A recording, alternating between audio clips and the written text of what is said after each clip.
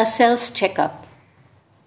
Let me dare to say, you must be handicapped if you did not make use of a sound mind in a sound body, gifted to you by the Almighty.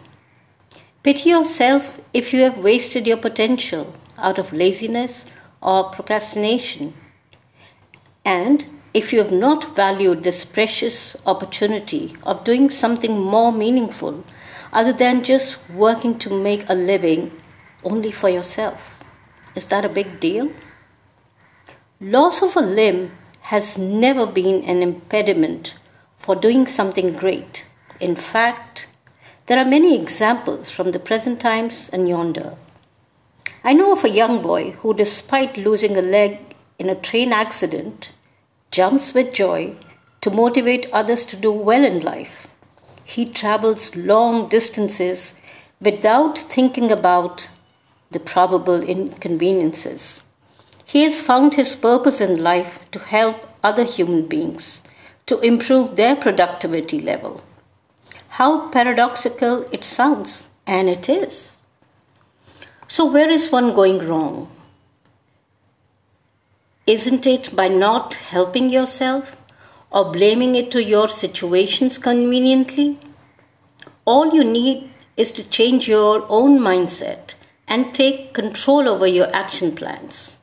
A shift from impossible to I am possible. Ask yourself, has anyone disabled you to dream big? If no, what is stopping you? What are your limitations and what can you do about them? Maybe just a decision which is only in your hands? Life is a lot easier with all the technology easily available, literally without even moving any limb.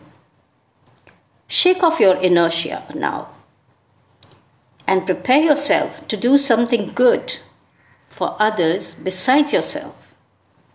Parokarartham idam shariram. This life is to help others. Else, your life is half-lived. I repeat, your life is half-lived if you've not done anything for others. Now, I leave it to your choice entirely. Write to me if you have any questions. I'll give you the link below. And if you're doing all of this already, make more clones of yourself and heal this world. Thank you.